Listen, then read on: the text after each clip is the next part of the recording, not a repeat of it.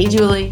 Hey, Lisa. How's it going? It's going great. How are you doing? Doing great. I'm enjoying this weather. I know we always talk about the weather, and but I'm so loving this weather, and we're in March now, and I feel like, knock on wood, that maybe we're past the point of getting a lot of that white stuff in this winter. We've had like such a pretty uneventful training season, so happy about that. Me too. I've actually been thinking about this though, and I know this sounds weird. While I hate the white stuff and I'm so happy it's not here, when we do have weather events, it forces everyone to take a step back and have a little bit of a down week unintentionally. And I think sometimes that prevents people from overcooking before a race. Good point. Yep. So I'm just here. So we should all think right now, like we haven't had that. So maybe it's a little time. It's time to, we're 6 weeks, a little over 6 weeks out. Yes.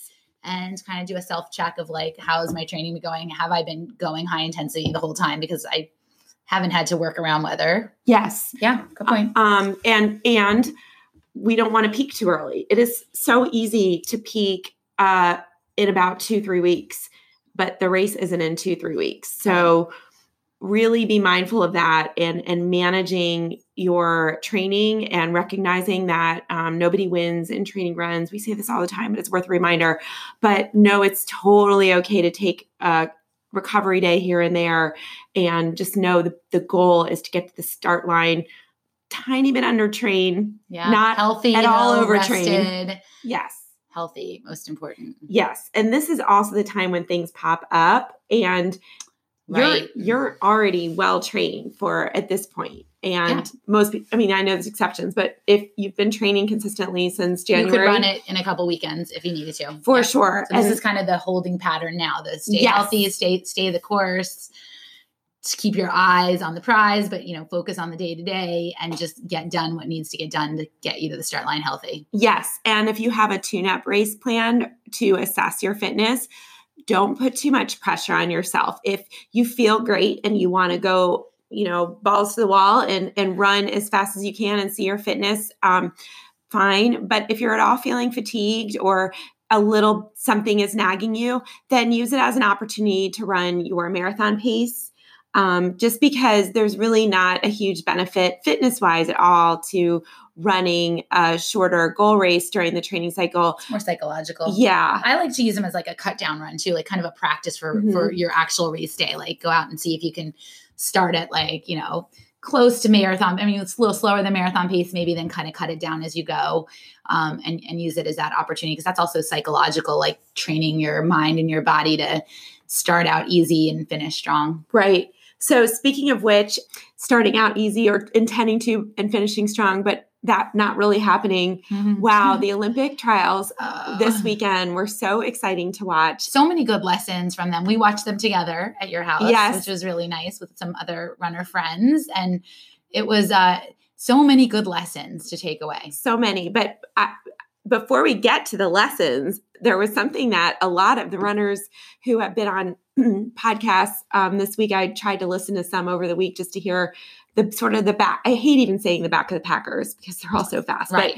But the more common runner who was running this race, the mere 3:30-something marathoner, in the top. They were all saying that they had every intention of starting the race slower. And then, like you just mentioned, kind of decreasing their pace as they went along. And the excitement and the rush.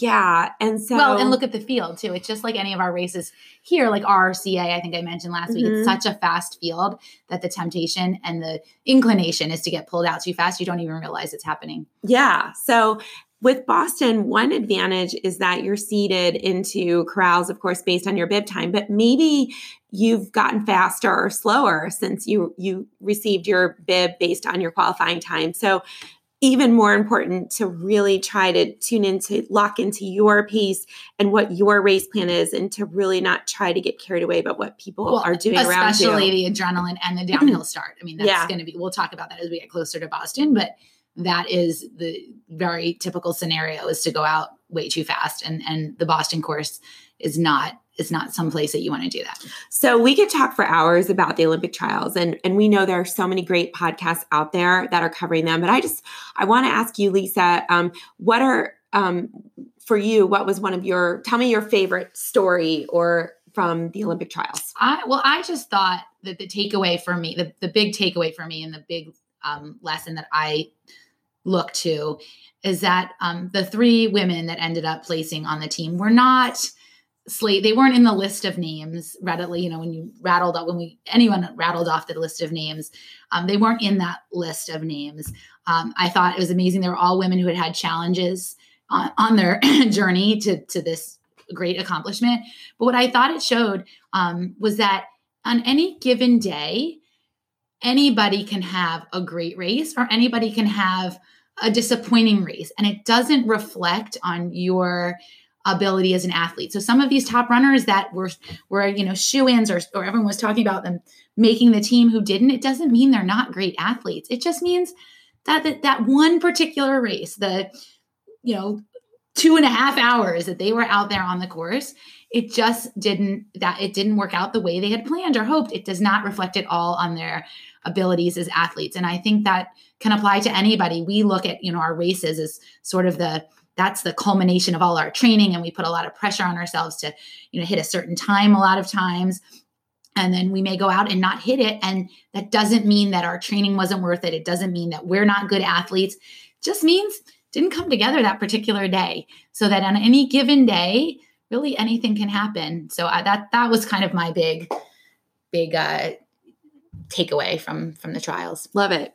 So what about you? My takeaway, we wrote up about it on our Facebook page and our Instagram account, was the top 5 runners were injured at some coming point back from injury and had to take off lengthy periods of time.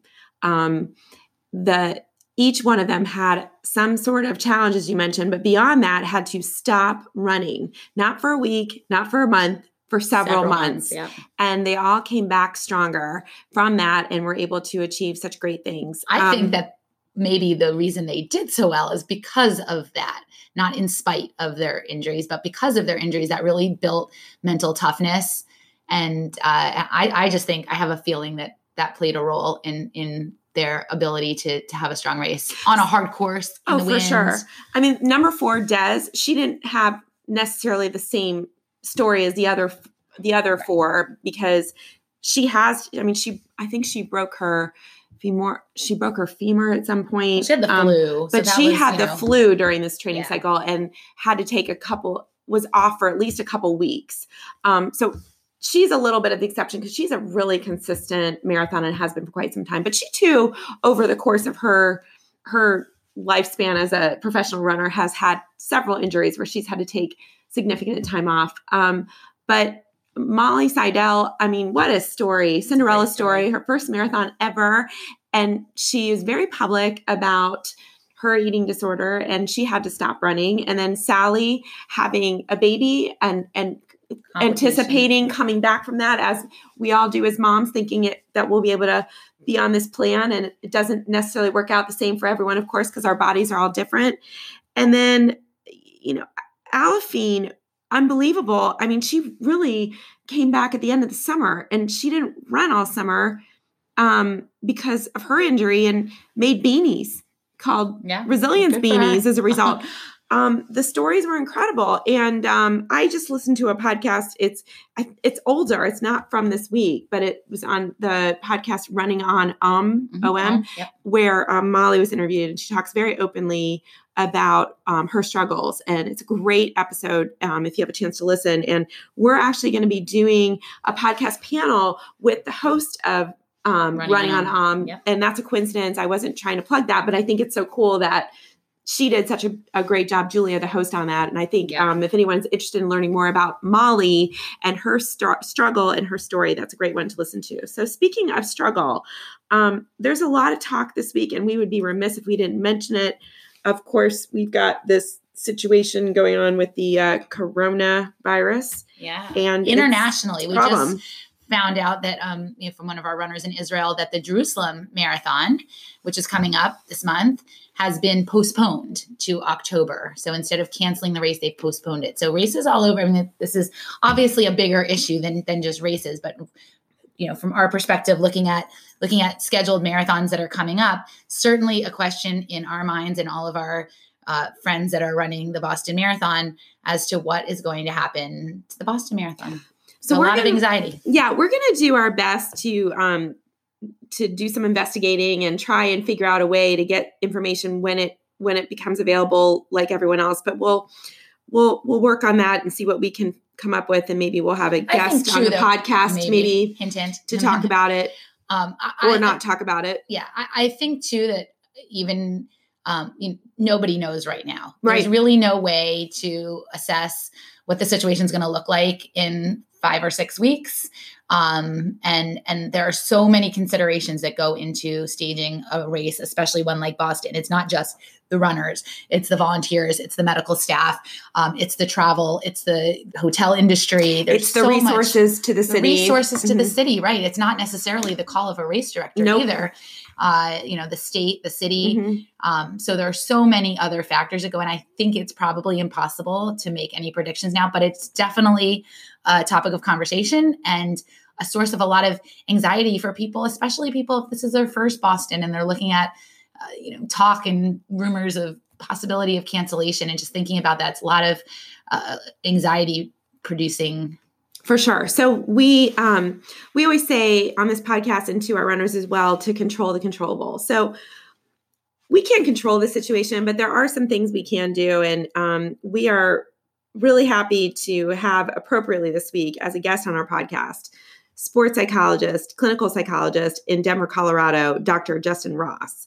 And that is the first question we ask him. So after we're done here and we throw the podcast over to Dr. Ross, he will share some of his advice on how to handle that anxiety with respect to conversations about potential cancellations. But we were talking earlier, and we're just going to throw this tip out. Look, if any of our listeners are feeling anxious about this, and if the source of anxiety is not just the potential disappointment, but also I have all this great training and I really think I would have a great race. And or maybe you need another BQ for next year. Right. I mean, we don't know if it was canceled, how they would treat this year's BQs, but maybe you don't have a fall race and this was going to be your chance to get another BQ. Yeah. So if you want, feel free to sign up for a backup race in your area that doesn't require a lot of travel. That's low key. That is certified course. Yeah. I mean, if you're okay with the sunk cost of a race entry that you may not use, but it's going to bring you a little bit of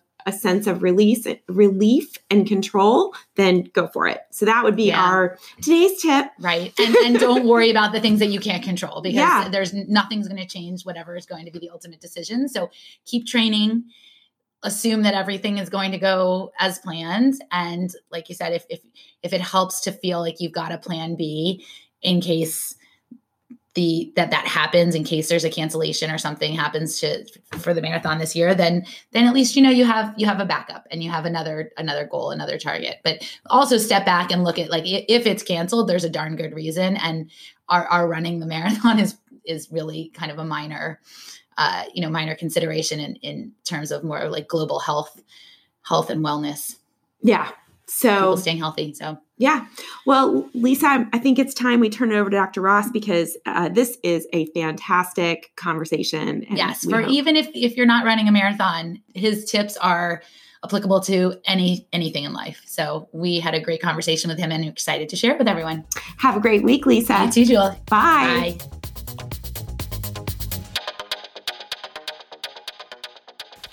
We are so excited to welcome to the podcast Dr. Justin Ross. Dr. Ross is a clinical psychologist in Denver, Colorado, who specializes in human performance.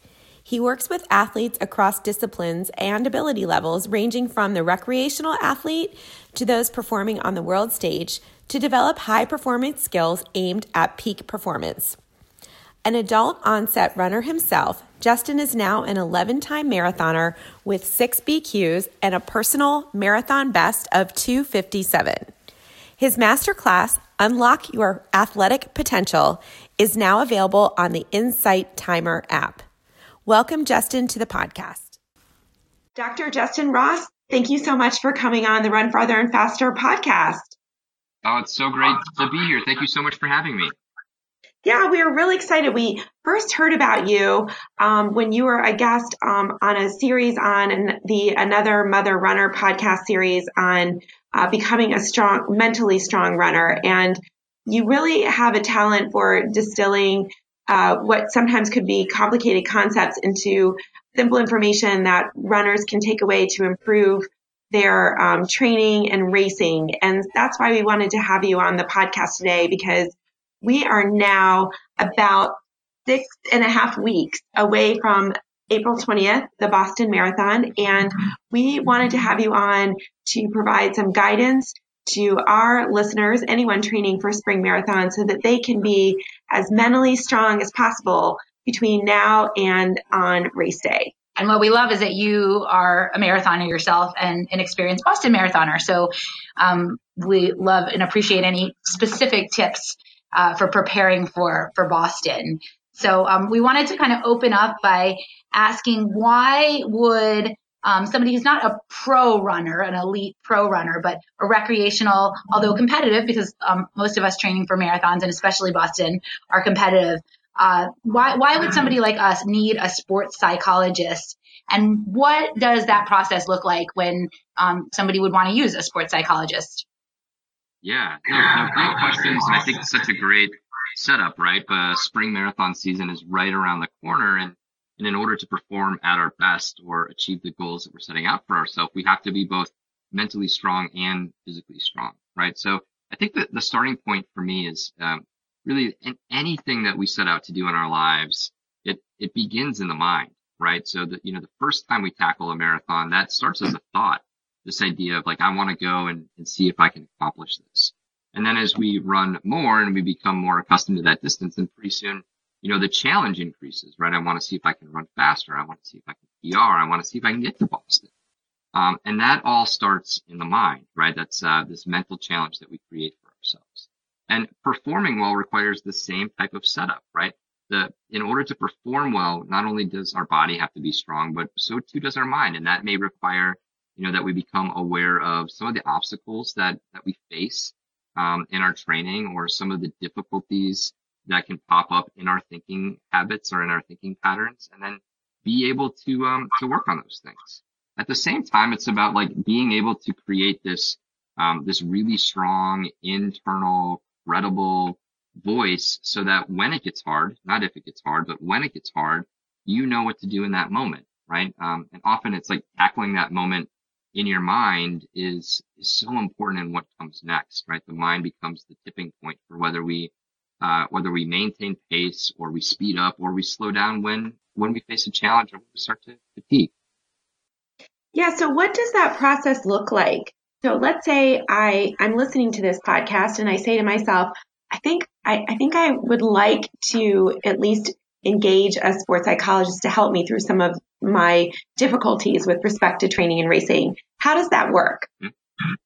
Yeah. So I think, one of the starting platforms that I use with every athlete, whether that's, I'm coaching a big group or doing a talk or working with somebody one-on-one, is, nothing changes without awareness, right? So you cannot change what you're not aware of. So the very first place that we start with every single athlete, regardless of ability level, is to generate an awareness platform of what's happening in their own psychology, right? In their own thoughts, both before, during, and after runs, right? One of the beautiful things about like this awareness platform is like, it doesn't really require that you add a whole lot to your training. It's just about bringing a different attitude and a different level of awareness to what's already happening.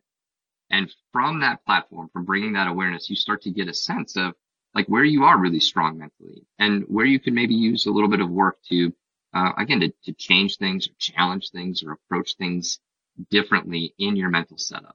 So would that be something where, let's say someone is aware that they have severe race anxiety? I'm just making a generalization. Would that typically look like something in terms of the process where they would work with a sports psychologist on a weekly basis, or is there sometimes a one session?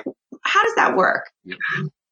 Yeah, it's a great question, and it is so variable. I think that the best outcomes come from people who start to work on this in advance, right? So right now we're sitting about 6 weeks out from Boston.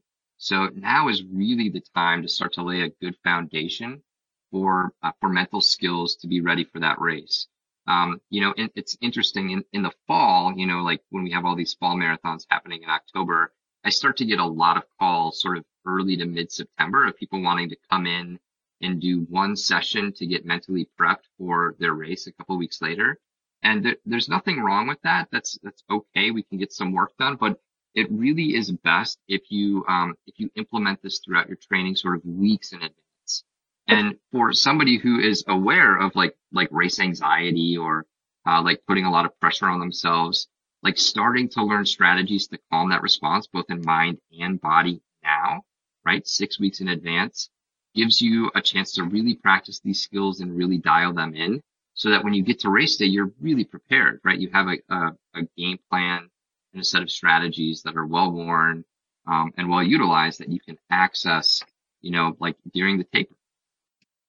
Well, we love that you brought that up because that's a really great segue into our next set of questions now that we've kind of generally talked about the process, and that is we're preparing for Boston and spring marathon. So as we prepare, we want to talk to you about a few scenarios or sources of anxiety that generally runners have right now and what guidance you can provide in managing these scenarios. So we're going to give you a few, and you just help us work through these because they're likely things you probably see in your office a lot. So here's the first one. Ready? Yeah.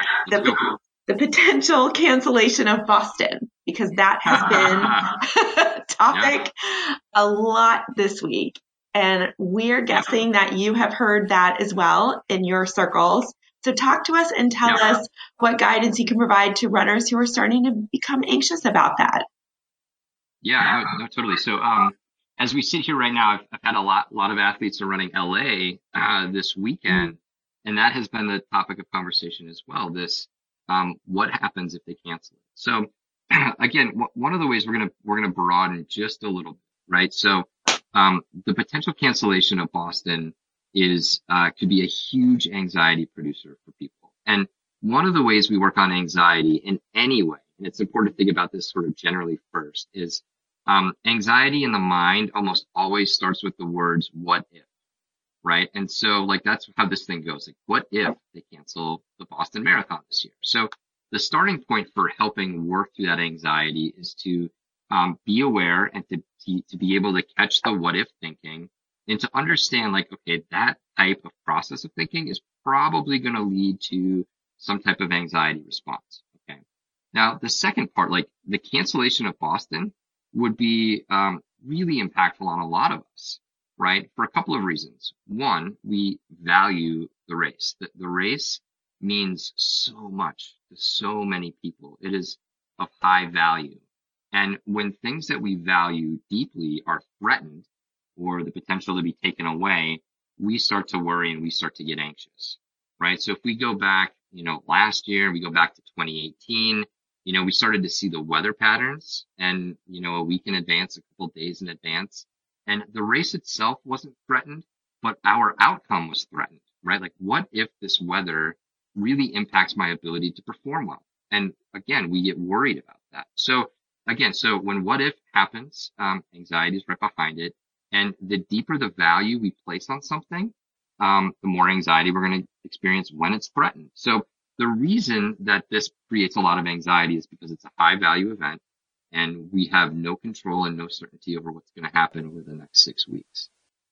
So what advice would you have to help people manage their what ifs for a high value event? Yeah. So again, the starting point is like, okay, let's be aware of where the anxiety is coming from, right? So like, that's the first part. Like, we understand where it's coming from. Now, the second part is let's play it out. Like, so what if they cancel the event? So what if Boston is canceled? What would that really mean to you? Right. And that's where the variation is going to happen in terms of response. So, for some people that maybe this is their first time running the event and they're in really good shape and they really want to give it a go. And So it's going to be really disappointing for them not to have access to it, right? So it's like then looking at what is really being impacted if the event doesn't happen, right? And being able to then work through that. So part of it is like, I really think there's a fine line between disappointment and devastation psychologically. So if it gets canceled, yeah, like we're all going to be disappointed. That's okay.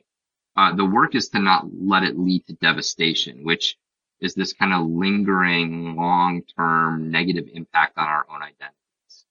The flip side to all of this is, this race has run 123 years in a row. And if it gets canceled, it's going to be for a very important reason. And we're going to need to broaden our perspective even further to recognize that this is for the health and wellness of not just athletes, but also communities throughout the country and throughout the world, for fear of, spreading this pretty awful affliction that we're facing. Right. It's like putting things in perspective. Bring that back, totally, like being able to say like, okay, it's not like they're just on a whim canceling this thing. Like there is a very good reason if it is going to get canceled. We need to be okay with that and have some, some awareness and some perspective on it. Right. How would you apply those same principles that we talked about that, with the what ifs and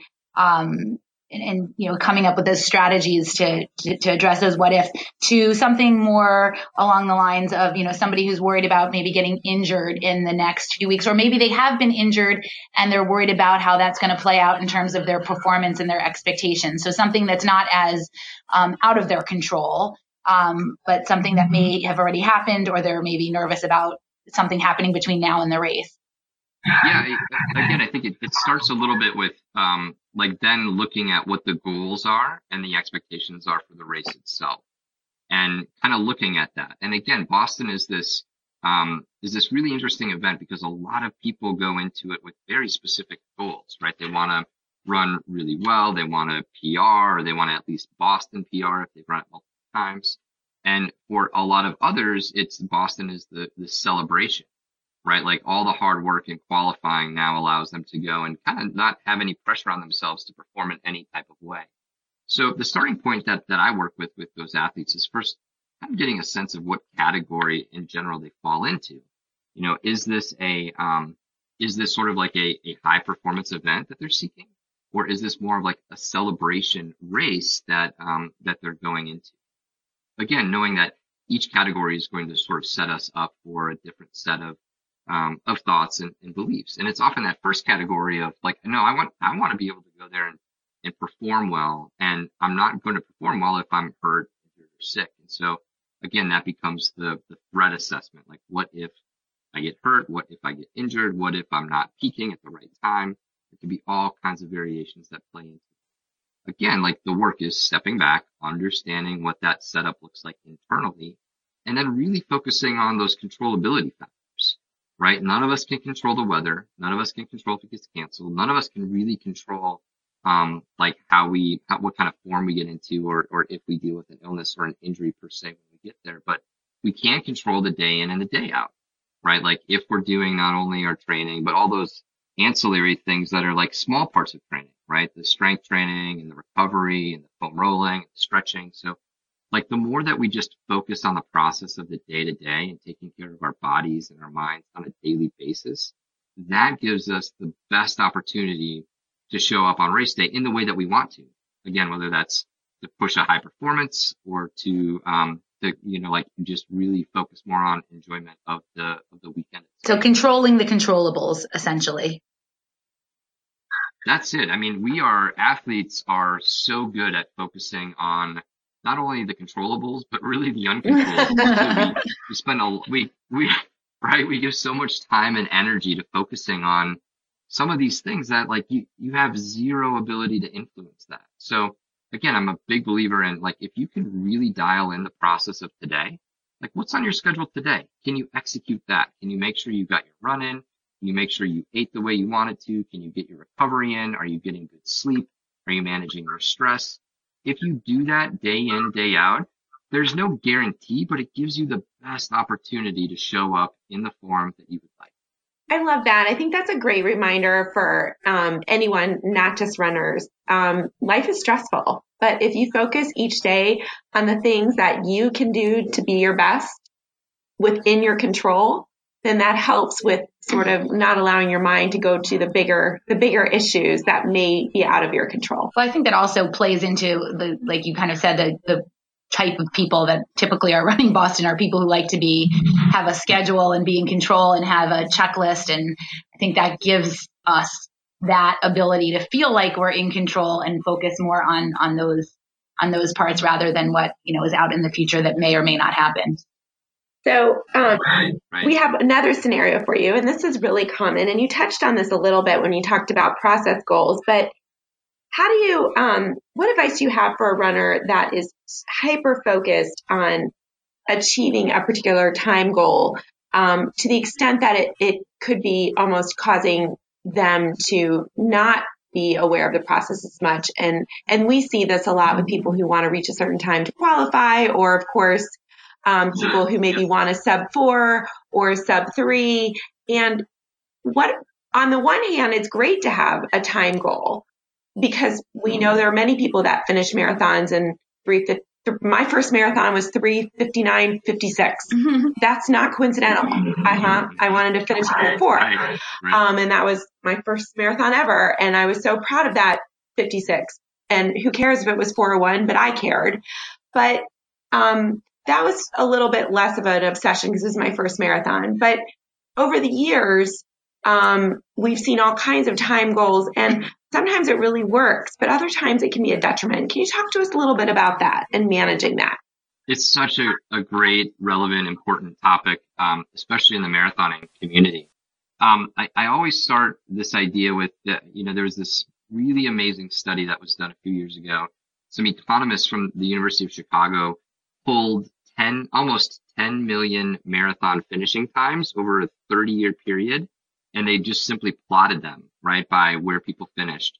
And not surprisingly, there was this huge difference in the amount of people who finished right before a round number than who finished right after a round number. And the biggest one was the 4-hour mark. There was something like, there was something like 167,000 more people who finished at 3:57, 3:58, and 3:59 than 4:01, 4:02, and 4:04. I believe it. Right, it was huge. And well, you look at race results for too. Every number. Race results always go around like the Boston qualifying times. You can see all these, and even pacing groups are often designed around those times. You can see that those clusters around those Boston qualifying times at marathons as well. That's exactly right. And the study showed like anything with a 0 or a 5 had that same effect. 3:55, 4:05, 3:30. It was across the board. It was really, really interesting. And again, it shows that we make time goals really important and we make them matter. And it allows us to do some really great things. We can create training plans around them. We're motivated by them. It feels good to come under, not over those numbers. Now, the flip side, like kind of going back to your question, is like the hyper focusing on the goal can become problematic. And the way I think about that, there's this difference that we call clutch state versus flow state, right? And the whole idea here is, running can be a flow state activity, right? Where we feel like really connected just to movement for movement's sake. And we're really connected to being out in space and feeling, this form and this rhythm, without necessarily a care of the metrics on our watch, right? And when we're there, it feels pretty good, right? And I think anybody listening to this, any runner has experienced that in some way, shape, or form, right? There's not a lot of pressure. The focus is on movement and process, right? Now the difference is what we call clutch state. So clutch state is this psychological sense that we have to perform in a very specific way at a very specific time. And the thing about clutch state is, don't get me wrong, there is a time and a place in training where clutch state is really important, right? If you want to perform in a certain way. There are certain workouts that need to sort of be approached from a clutch state perspective, right? Like, I have, this tempo run at this pace and I really need to make sure I hit it. Oh, okay. That's a clutch state type of psychological experience. The problem is when all of training now becomes this clutch state idea that is too focused or too hyper focused on a time goal. And where I see most runners get into trouble with that is when they start to look at their easy runs or their recovery runs from a clutch Yes, state we perspective, just said right? that. Like I Yes. that's it, right? Like I have to run my easy efforts at 10 minutes per mile Or I like, won't be able to hit the right it- pace in the marathon. We see that all the time where they think their training pace is Totally. going to dictate their marathon pace. And a lot of times we have to tell runners, run without your watch, like just take off your watch and go out and run your Yeah. easy runs. And we see that all the time. I do too, right? And I have this conversation so often, and like really trying to educate people just on the psychological setup of this, right? Like when you look at it from a clutch state perspective, it's going to create anxiety. And it's about like, yeah, taking the metrics off of those easy days, right? Tapping into flow state, letting easy runs really help with your aerobic development. They don't need to be hard. They don't need to service what your mind wants. They need to service what your body wants. Of that. That is, and then you know what also we see is that then creates this like psychological, like they feel like they're not good enough, that they are not, their training isn't going well, that they're not going to be able to hit their goals when they don't hit those time that when they're in that clutch state, they then it sort of spirals downward where they get they think that they're not in great shape. That's exactly right. I mean, underneath all of this is this underlying narrative that we have about who we think we are as people and who we think we are as athletes. And if we have this framework that sets up that I have to hit numbers or else the narrative is I'm not a good athlete or I'm not going to achieve my goals, it's going to create this undue pressure. And so often it's about like looking on, just one layer underneath, like, okay, what is the narrative that you're telling yourself about the need to perform in a certain way, right? What are you telling yourself about, hitting certain numbers on easy days, certain numbers on hard days, etc. And so much of this work, again, is like kind of digging into this narrative that we all have, right? I have a narrative. You both have narratives. All of our athletes have narratives about not only what performance means and sport means, but what like very minute specific work. Sure. And especially when you are used to maybe you're identified by your easy pace because you're placed into a pace group, for example. So you become sort of, the number has not only an attachment in terms of how you perceive your performance to be on easy days, but also where you stand in terms of a training group. So that also can cause some anxiety, I would imagine. Yeah, absolutely. Right. If there's like this identity attachment to running in this certain group or that certain group, that's a big factor as well. That identity attachment is such a big part of it. So speaking of identity attachment, we're going to do a little pivot for a minute because we think this is an appropriate thing to ask. And that is social media. We've talked about this a few times on our podcast, because its impact on the running community has become very substantial, positive and sometimes negative. And sometimes I would imagine the flow state is in running is interrupted by the fact that perhaps someone feels committed to posting their run on Strava, or not posting, but their run is posted on Strava, or they want to share their pace on Instagram. What are your thoughts about social media and its impact? I know this is a loaded question, but just talk to us and tell us what you think. Yeah, well, the first thing that comes to mind is, just like we just came off of, Marathon Trials weekend. And man, thank goodness for social media, because it was such a beautiful thing to be able to follow, athletes and spectators and former pros, and just the excitement around that event that was shared through social was just absolutely incredible. I love being able to follow. And so I think on the one hand, like there it is, like there's the beauty of, of using social. And it was about the stories and about the people and about the work and not only like the success, but a lot of it was about hardship and heartbreak. 100%. And then also, as a side note, the way social media, as written in the New York Times, the athletes themselves used it to support each other while training for the trials, which we thought was so cool as well. Yeah, absolutely. It's a great way for these, these folks who are training throughout the country and really throughout the world sometimes to be able to connect to other athletes, to their friends, to their community. So I love that aspect of it, right? It's a great way for us to, to share community and to celebrate, both when things are going well and when things aren't. But to like the underbelly of your question, I think is, it kind of talks about the dark side of this too, right? And the dark side is that, we can feel compelled, to post great workouts and to get that external feedback that we're good enough. And we can often feel scared or afraid to post, slow days or recovery days or workouts that didn't go well because again, we're afraid of maybe how the world or our community sees us. And the hard part that I see with Strava is if you look at Strava on any given day, somebody that is having just had a career run, right? Or they were out there crushing, right?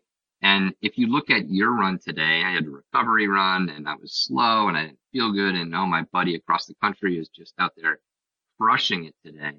If you don't have that strong enough internal sense of recognizing your own journey, and where you're at on your own path and you're comparing, unfavorably to somebody else, that's where it can play into this underlying narrative of, maybe feeling as though you're not good enough.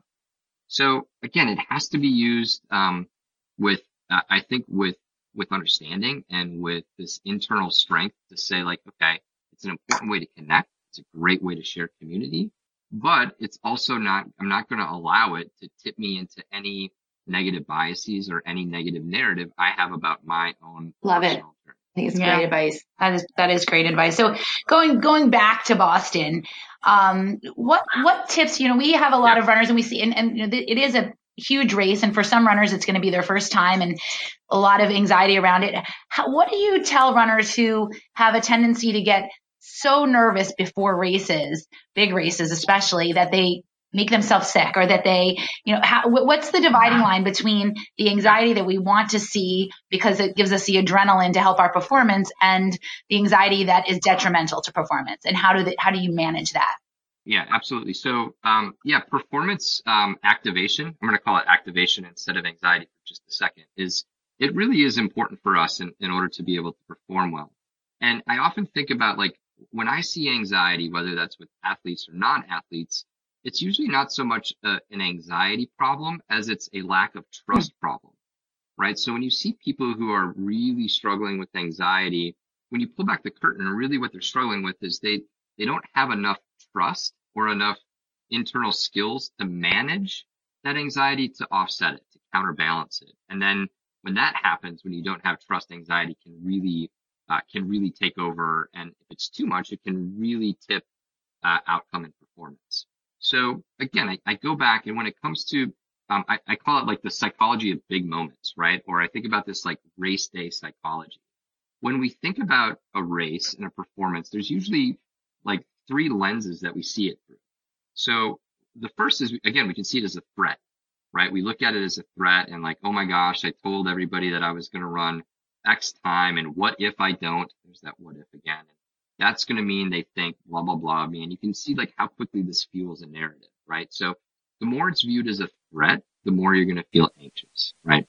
The second way we can see a big moment or a race is we can see it as a challenge, right? Like, okay, like I've prepared for this. It's going to be hard. I've heard about the hills. I've heard about the course, right? But I'm ready for that challenge, right? And I'm excited to take that on. So with challenge, from this challenge perspective, often comes excitement. Right. And this internal idea that we can match it, right? I can match the challenge with my preparation, right? And then the third lens that we often see this through is like we see it as an opportunity, right? So like Boston happens Patriots Day. It's one day a year. And so the opportunity to run the Boston Marathon is very limited, right? And so for some, like that opportunity can feel like really exciting, right? Like here it is, the day has come. I'm amped up. I'm excited. I'm ready to go. But for others, again, that opportunity can be viewed as a threat, right? Like, oh, it's only one chance I'm ever going to have in my life and I can't screw it up. So again, a big part of it is like understanding what that psychological framework is that people are looking at it through.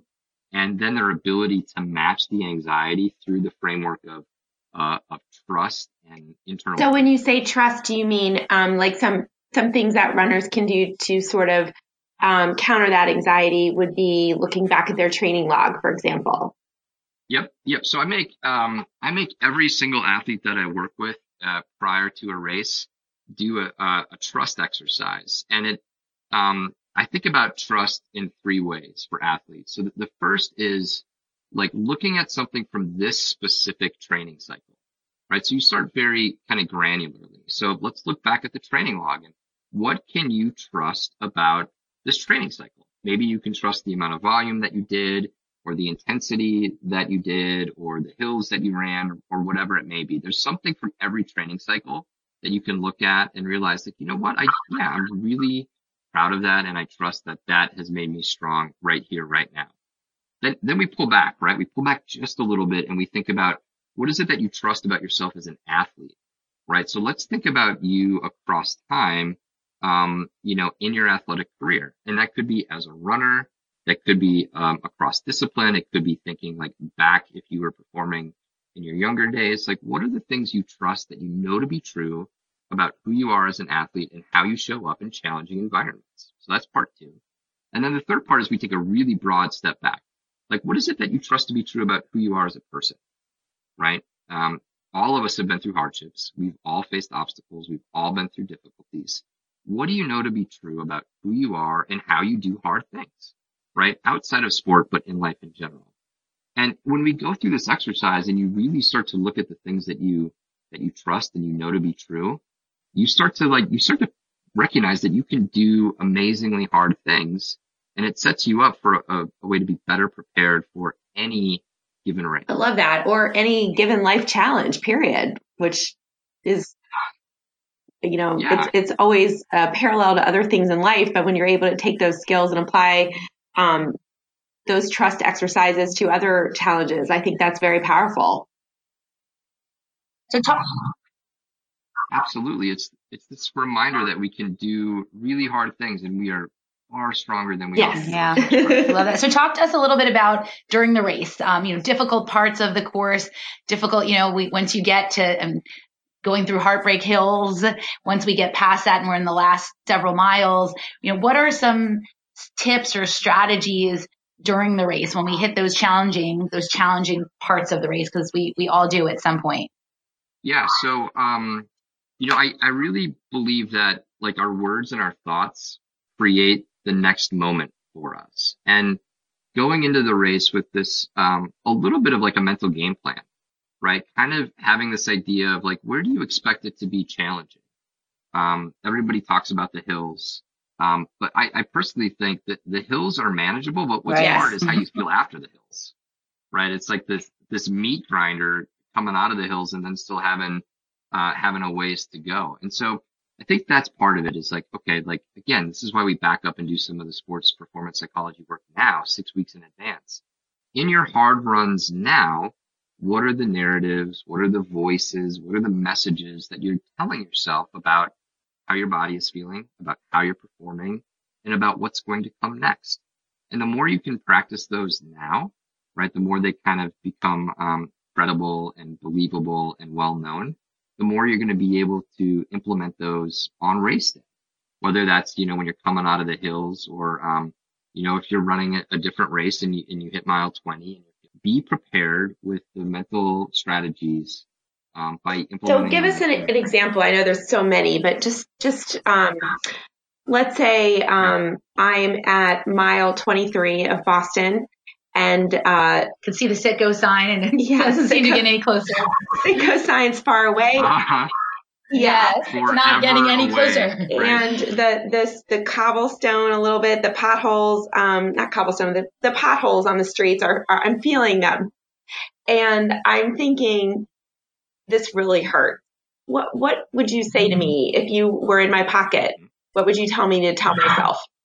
Well, I would wonder what the next thought is after this really hurts, because like that can tip one of two ways. If it's this really hurts and oh no, I'm in trouble, I don't have enough gas to make it. Like, ooh, that cognitive appraisal is probably going to be detrimental to you being able to maintain pace or feel good down the stretch. If the thought was this really hurts, and then the thought was, oh, I got this. I hurt so much in training. I can do this for a few more miles. Well, that probably sets you up for being able to like feel good and to like hit that flow state and to keep pushing forward. So we call this cognitive appraisal, right? We have this mental narrative, this cognitive appraisal of what's happening in our body. And that's a really common statement, right? In our minds, like, ooh, this really hurts, or this doesn't really feel good. That thought to me, for all of our athletes isn't really the problem thought. It's the thought after that. And again, we have a choice over what we do with that thought. If it's, I'm in trouble, ooh, not going to work. If it's, I got this, or some version of that, ooh, now we're talking. Now you have a chance to step in and to really keep performing well. So again, the reason we do this in training is those thoughts are going to show up for all of us. Mile 20, mile 23, whatever it may be. If you practice how you're going to deal with them in your training runs, you're going to be much more able to right. We like to say where the mind goes, the body follows. So if your mind is telling you you're going to crash, that's where the body's going to go. If your mind's going to tell you that you're strong and totally. You can do it, that's where your body's going to go. Yeah, makes sense. Exactly that's great. It. Yeah. Well, Justin, you have provided so much information in the 40 minutes we've spoken to you, and we're really, really appreciative of your time, and we know that our listeners will benefit. Can you share with us a little bit about Mind Body Health and what you do and how people can reach you? Yeah. So I'm a clinical psychologist in Denver, and I created a company called Mind Body Health, which is a clinical practice. And that practice really works with athletes on race day performance or high performance. It also works with athletes just on general mental health. I have this idea that, athletes are people first and athletes second. And they have everyday life challenges just like the rest of us. Stress, anxiety, depression, relationship problems, all kinds of things. So we always look at that perspective first. So the clinical practice is really set up to work not only with athletes, but to work with the general population as well. And we have quite a few clinicians now, and we do a lot of work with a lot of different folks. The work that I'm most interested in really is working with athletes, either on high performance stuff or just on general mental health. I see a lot of injured athletes because, as we know, being injured sucks. It's really hard, and it takes a mental toll as much as a physical one. So I spend a fair deal of my time helping injured athletes. Do you do work only in person, or do you also use Skype? Yeah, so do a lot of work on telehealth these days. It's just such a great way to be able to connect with people, and people all over the world. I have athletes in Hong Kong, in Australia, and trying to coordinate times is a little tricky sometimes, but it's a great way for us to be able to touch base. So see a lot of people from all over the world and all over the country. Excellent. So how can people get in touch with you? Yeah, so my personal website is just it's drjustinross.com. That's where you can see some of the athlete mental health stuff that I've got going. There's a link to an online course that I created on the meditation app Insight Timer, so people can check that out.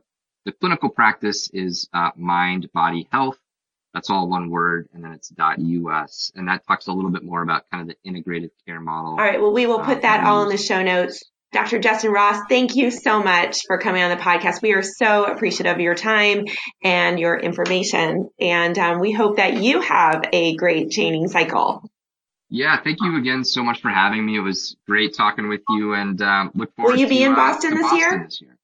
Yeah, this will be my third time running Boston. So I'll be there, for the weekend, and such a great time. Definitely. We would love to. We will definitely be in touch. We do a podcast meetup, so we would love to meet there or at some other point in the weekend, and we'll talk offline about that. We would absolutely love to meet you in person, and best of luck with the last 6 weeks of your training. And we know you'll do great with all of your positive self-talk as well. Thank you, Justin. That's right. Thank you very much. Have a great day. You too. Bye-bye.